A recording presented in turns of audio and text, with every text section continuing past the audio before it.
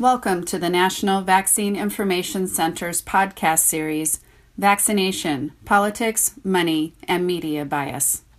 These podcasts are from previously recorded and referenced commentaries and articles produced by MVIC, a charitable nonprofit organization. I'm Barbara Loe Fisher. My son was injured by DPT vaccine in 1980, and this is a reference commentary brought to you by the nonprofit National Vaccine Information Center that can be read on mvic.org. The morning that Hurricane Ian hit the coast of southwest Florida, the dramatic images of the raw power of Mother Nature blowing apart structures built by human hands and sweeping them into the sea were unbelievable. After hours and hours of wind, rain, and a catastrophic water surge that left a trail of destruction in its wake, I thought about how very different this natural disaster was compared to the one unleashed on the world in 2020 that also left a trail of destruction in its wake. Two disasters, one a natural disaster legally termed an act of God, and the other a disaster that 3 years later, people are still asking, was it natural or man-made? Whether or not the SARS-CoV-2 virus spontaneously jumped out of a bat and into a human being, or was created by scientists in a biohazard lab, one thing is clear. The chaotic response by the experts in charge has been a disaster in itself. And the people whose lives were impacted by that chaos experienced the same kind of sudden shock, fear, disorientation, isolation, and powerlessness that many people who experience a hurricane, tsunami, tornado, earthquake, or fire feel when the unexpected happens. In the middle of this hurricane, I found myself thinking about why fear of the unknown brought on by this emergency was so familiar. It was familiar because we had just experienced fear of the unknown in the winter of 2020, when we were told by public health officials that a weirdly mutated coronavirus was on the loose and would kill us if we didn't hide in our homes, wear cloth over our faces, cut off physical contact with our family and friends, keep our children out of school, and stop getting our hair cut or going to the church, exercising in a gym, entering restaurants or certain stores, and be okay with the government labeling many workers and private businesses as non-essential, which shut down our economy and threatened to plunge families into bankruptcy. The people in Florida facing a real-life threatening emergency were suddenly having to call upon emotional and physical reserves already depleted by having recently gone through another emergency in which some lost their health or their loved ones to the mutant virus, or were injured by disabling COVID vaccine reactions, while others lost their jobs, homes, or businesses during the 2020 lockdown that thankfully was cut short in Florida compared to many other states. The fallout from destructive federal COVID response policies on the mental health, child development, and economic stability of our nation is still being assessed. Two disasters, a natural one and one that the world is still having trouble defining. Post-Hurricane Ian, there is a lot of analysis going on in Florida by those whose job it is to prepare for and respond to hurricanes. By most accounts, it is an honest analysis by state officials working hard to help people deal with what happened, rather than politicizing what happened. Last month, the U.S. Centers for Disease Control once again extended the COVID pandemic public health emergency declaration, this time until January 11, 2023. To justify keeping us living in fear, federal health officials are warning ominously that a twindemic of a more transmissible SARS-CoV-2 virus mutant strain, combined with an especially bad influenza season, is poised to make more of us very sick this fall and winter if we don't all get a COVID shot and a flu shot at the same time. One high-ranking government doctor said with a straight face, quote, "I really believe this is why God gave us two arms, one for the flu shot and the other one for the COVID shot." But Americans have grown weary of virus porn And while the majority of Americans have gotten at least one COVID shot, polls show that just 14% of children under age 5 have gotten one. There are signs that Americans are questioning the ever-changing number of COVID booster shots being aggressively advertised by big pharma and government officials who are trying hard to convince us we will need to get a COVID shot every single year. In this very lucrative marketing campaign, the two mRNA COVID vaccine manufacturers, Pfizer and Moderna, raked in $50 billion in 2021 and 2022 alone, with a promise of billions more in profits in the years to come. Those two drug companies are selling a cell disruptor biological product that is called a vaccine, but in no way resembles any other vaccine that has ever been injected into humans to theoretically combat a weirdly mutated coronavirus, which is acting like no other virus that has ever infected humans. The mRNA biological has been described as transforming the body into a vaccine-making machine, while one scientist explains that the rapidly mutating SARS-CoV-2 virus is essentially virus evolution on steroids. But still, nobody in charge of the COVID pandemic response seems to know exactly where this virus on steroids came from, or exactly what kind of damage it or the genetically engineered components of the mRNA product are doing to the biological integrity of human populations. The mRNA COVID vaccines are associated with many ugly side effects, especially ones that compromise the blood and heart and can cause death. Online, it has been dubbed the clot shot, even as owners of social media platforms try to shut down all conversations about serious COVID vaccine reactions being reported online in the medical literature and to the U.S. Vaccine Adverse Event Reporting System known as VAERS. There have been more than 1.3 million adverse events reported to VAERS after mRNA COVID vaccinations, including heart, brain, and immune system damage and death. These 1.3 million reports represent more than half of all vaccine reactions reported for all vaccines since VAERS became operational in 1990 under the 1986 National Childhood Vaccine Injury Act, while less than 1% of all vaccine reactions are ever reported to VAERS. The mRNA COVID vaccine is the most reactive one ever distributed in the U.S. to the entire population. Yet as soon as mRNA COVID products were released in December 2020 under an emergency use authorization, public health officials told people to celebrate adverse reaction symptoms, trying to convince them that those reaction symptoms means the vaccine is doing its job and will prevent them from getting sick with COVID. Nothing could be further from the truth. That lie not only persuaded people to accept COVID vaccine reactions as normal and a good thing, but it persuaded doctors to dismiss COVID vaccine-related injuries and deaths as just a coincidence. Which brings us to perhaps the biggest elephant in the room. And that is how blatantly the people were lied to from the beginning about just how effective the mRNA COVID vaccines would be, as government officials allowed people to believe that getting vaccinated would protect them from being infected with the new coronavirus and transmitting it to others, when that was never true. In fact, it was so untrue that in 2021, CDC officials changed the centuries-old definition of a vaccine from a, quote, product that stimulates a person's immune system to produce immunity to a specific disease, to, quote, a preparation that is used to stimulate the body's immune response against diseases. And they convinced Merriam-Webster Dictionary to do the same. That's because the FDA only required drug companies to demonstrate the COVID vaccine had at least 50% efficacy in preventing severe symptoms of COVID disease rather than preventing infection.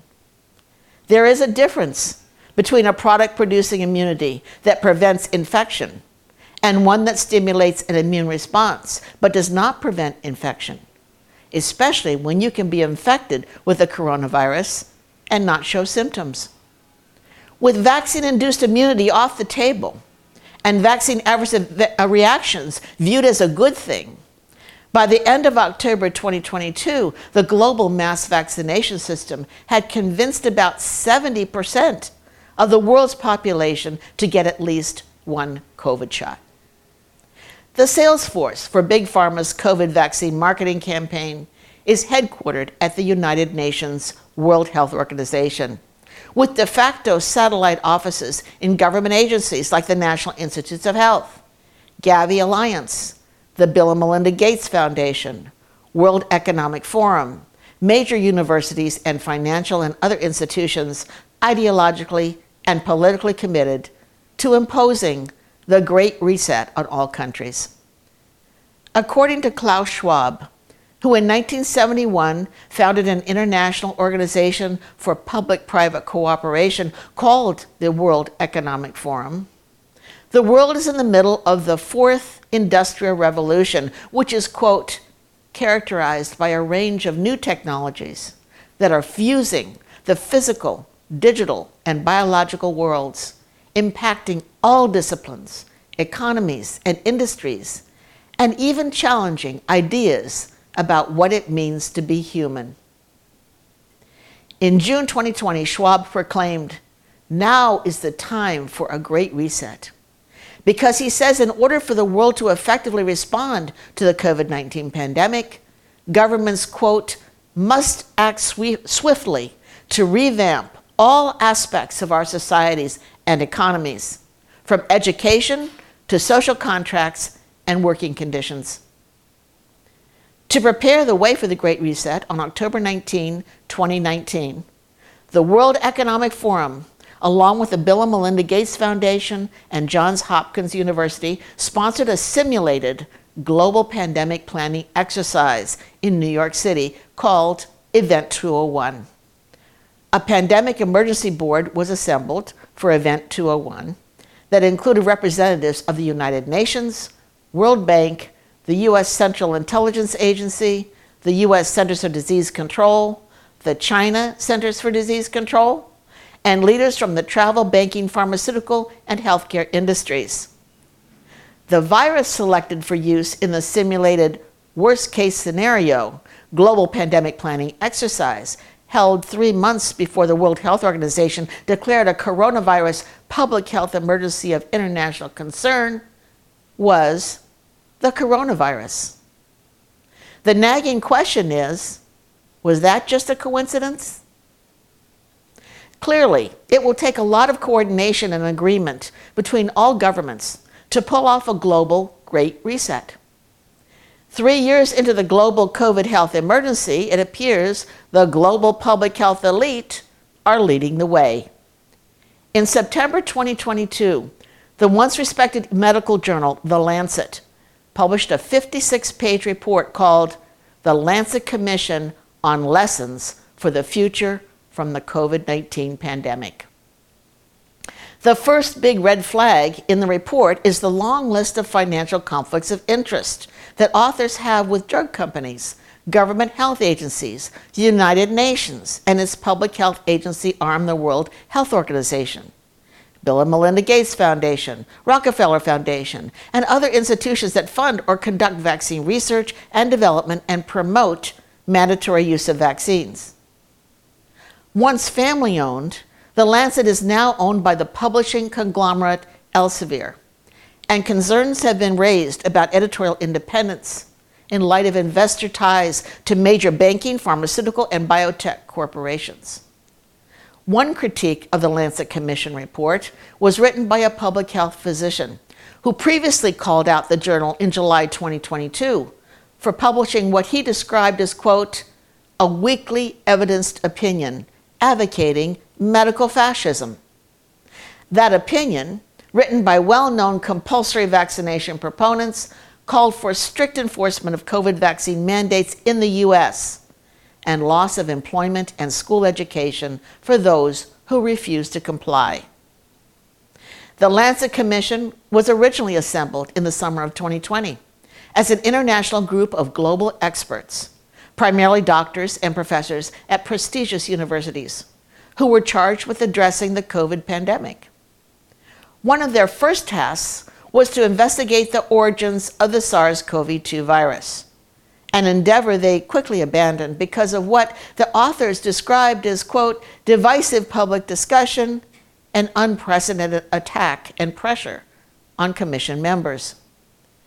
Leaving that inconvenient "where did the virus come from" question on the table, the Lancet Commission went on to publish a self-aggrandizing political manifesto that fails to honestly analyze what went wrong with the global COVID pandemic response, and instead basically calls for doing more of the same more quickly in the future. In a stunning demonstration of hubris and ideological bias, Commission members stray from their areas of expertise and call on governments to devalue individual rights and adopt a collectivist orientation that forces individuals to comply with multilateral health policies and laws adopted by the United Nations. They said, quote, all governments, regulators, and institutions must be reoriented towards society as a whole rather than the interest of individuals, a concept the commissioners call pro-sociality. This pro-sociality reorientation would, of course, require that much more money and power be given to the United Nations and the World Health Organization so global populations can be controlled by a central authority, especially during global pandemic responses.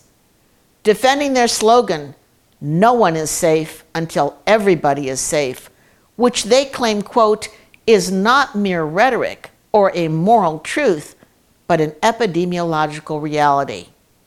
They viciously attack U.S. lawmakers for being guilty of, quote, neglecting scientific evidence and needlessly risking lives with a view to keeping the economy open, and for promoting, quote, anti-science rhetoric and disinformation about COVID-19. Refusing to acknowledge legitimate public concerns about authoritarian COVID response policies that led to catastrophic social and economic chaos and damage to mental and physical health of child and adult populations. The Commission complains that the World Health Organization and most governments did not move fast enough to test, identify, and isolate the infected while simultaneously putting all people in masks and locking them in their homes for a long, long time. There is no critical analysis of faulty COVID tests that did not work, or bogus COVID death estimates that fail to distinguish between dying from COVID and dying with COVID, or ineffective COVID treatment protocols in hospitals that made people sicker or killed them when they were inappropriately put on ventilators. While praising the public-private partnerships that fast-track development of COVID vaccines as a triumph, the Lancet Commission weaponizes the failed COVID pandemic response by placing most of the blame for COVID-related deaths on, you guessed it, those independent thinkers the pharma's sales force calls anti-vaxxers. Infuriated that a lot of people in the US and Europe questioned the competence of public health officials and defied their orders to mask up, isolate for months on end, and take the COVID shot, the Lancet Commission authors allege that anti-vaxxers, which according to Webster's dictionary now includes anyone who opposes mandatory vaccination, caused a, quote, epidemic of misinformation and disinformation that fostered low public trust in government officials and persuaded millions of people to repeatedly take to the streets in United Kingdom, Ireland, Netherlands, Italy, France, Germany, Austria, Denmark, Sweden, Finland, Greece, Switzerland, Canada, Australia, Bulgaria, Serbia, Poland, Romania, and other nations in 2020 and 2021 to protest lockdowns and vaccine passports. They said Anti-vaccine propaganda in the Americas caused, quote, tens of millions of people to refuse vaccines and hundreds of thousands to needlessly lose their lives. Obsessing over the lack of solidarity among governments to force everyone, everywhere, to march to the beat of the same drum, they express special hatred for what they describe as the, quote, hostile and coordinated anti-vaccine movement that has spread dangerous and false information about the health risks of vaccines and has campaigned against vaccine mandates.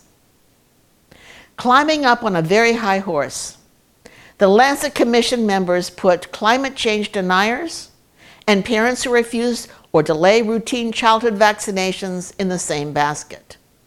They repeatedly condemned political leaders and the digital media for the, quote, deliberate spread of misinformation and disinformation that fosters distrust in health officials and promotes the idea that individual opinions have equal weight to the best available scientific evidence.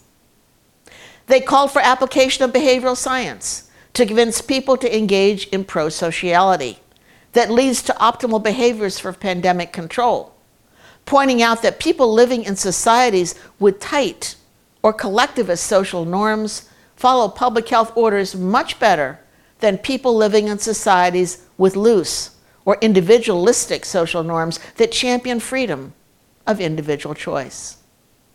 They claim future pandemics would be so much easier to handle if everyone in the world can be muzzled and locked down tight whenever government health officials fly the utilitarian flag for the greater good and demand we salute smartly and roll up our sleeves. Their diatribe against societies allowing individuals to exercise freedom of thought, speech, conscience, and autonomy would be amusing if they weren't so deadly serious about what they want done about it. Although there were some public demonstrations here in the US, they were not as big as they were in countries without a constitution that ensures a balance of power between local, state, and federal government. Americans stopped COVID vaccine mandates in 2021 and 2022 because state legislators who make public health laws looked at the science, listened to concerns of their constituents, and refused to mandate the vaccine. Although several US governors and city mayors issued executive orders mandating COVID vaccine, and the federal government attempted to mandate the vaccine for all federal employees and contractors, no state legislature voted to mandate the vaccine this year. The online MVIC advocacy portal, launched in 2010 to help citizens in every state defend vaccine-informed consent rights and exemptions in public health laws, had a lot to do with holding back COVID vaccine mandates and passports in the US when populations in other countries with centralized political control could not. It doesn't take a PhD in political science to figure out that what the public health elite is calling for would require Americans to reject the cultural values and beliefs and governmental structure outlined in the US Constitution, which provides decentralized checks and balances on political power and guarantees individuals God-given natural rights that limit the power of government. The public health empire is all about appropriating centralized power that can be wielded without accountability. That is why the Lancet Commission demands that the United States of America reorient toward a collectivist society, which would require disempowering local and state governments so that only the federal government, in solidarity with the United Nations, of course, has the authority to make public health laws and tell citizens what to think about and believe and do with their bodies and the bodies of their children. Accompanying the Lancet Commission report was a Lancet editorial entitled COVID-19, the Case for Pro-Sociality. And if you do a Google search using the words pro-sociality and communism, what you find at the top is an article published in Frontiers in Psychology in September 2022, titled, How Pro-Social Behaviors Are Maintained in China, the relationship between communist authority and pro-sociality. The authors note how pro-social behavior is associated with religious belief and argue that communist authority wielded by the ruling Communist Party of China has a positive effect on promoting pro-social behaviors in a secular, atheist society. They say studies show that, quote, the psychological functions of gods and governments are interchangeable. Thank you, Lancet Commission, for making the political goals of the public health empire so crystal clear. I've been saying for many years that mandatory vaccination is the tip of the spear in the culture wars taking place in this country and others in the 21st century.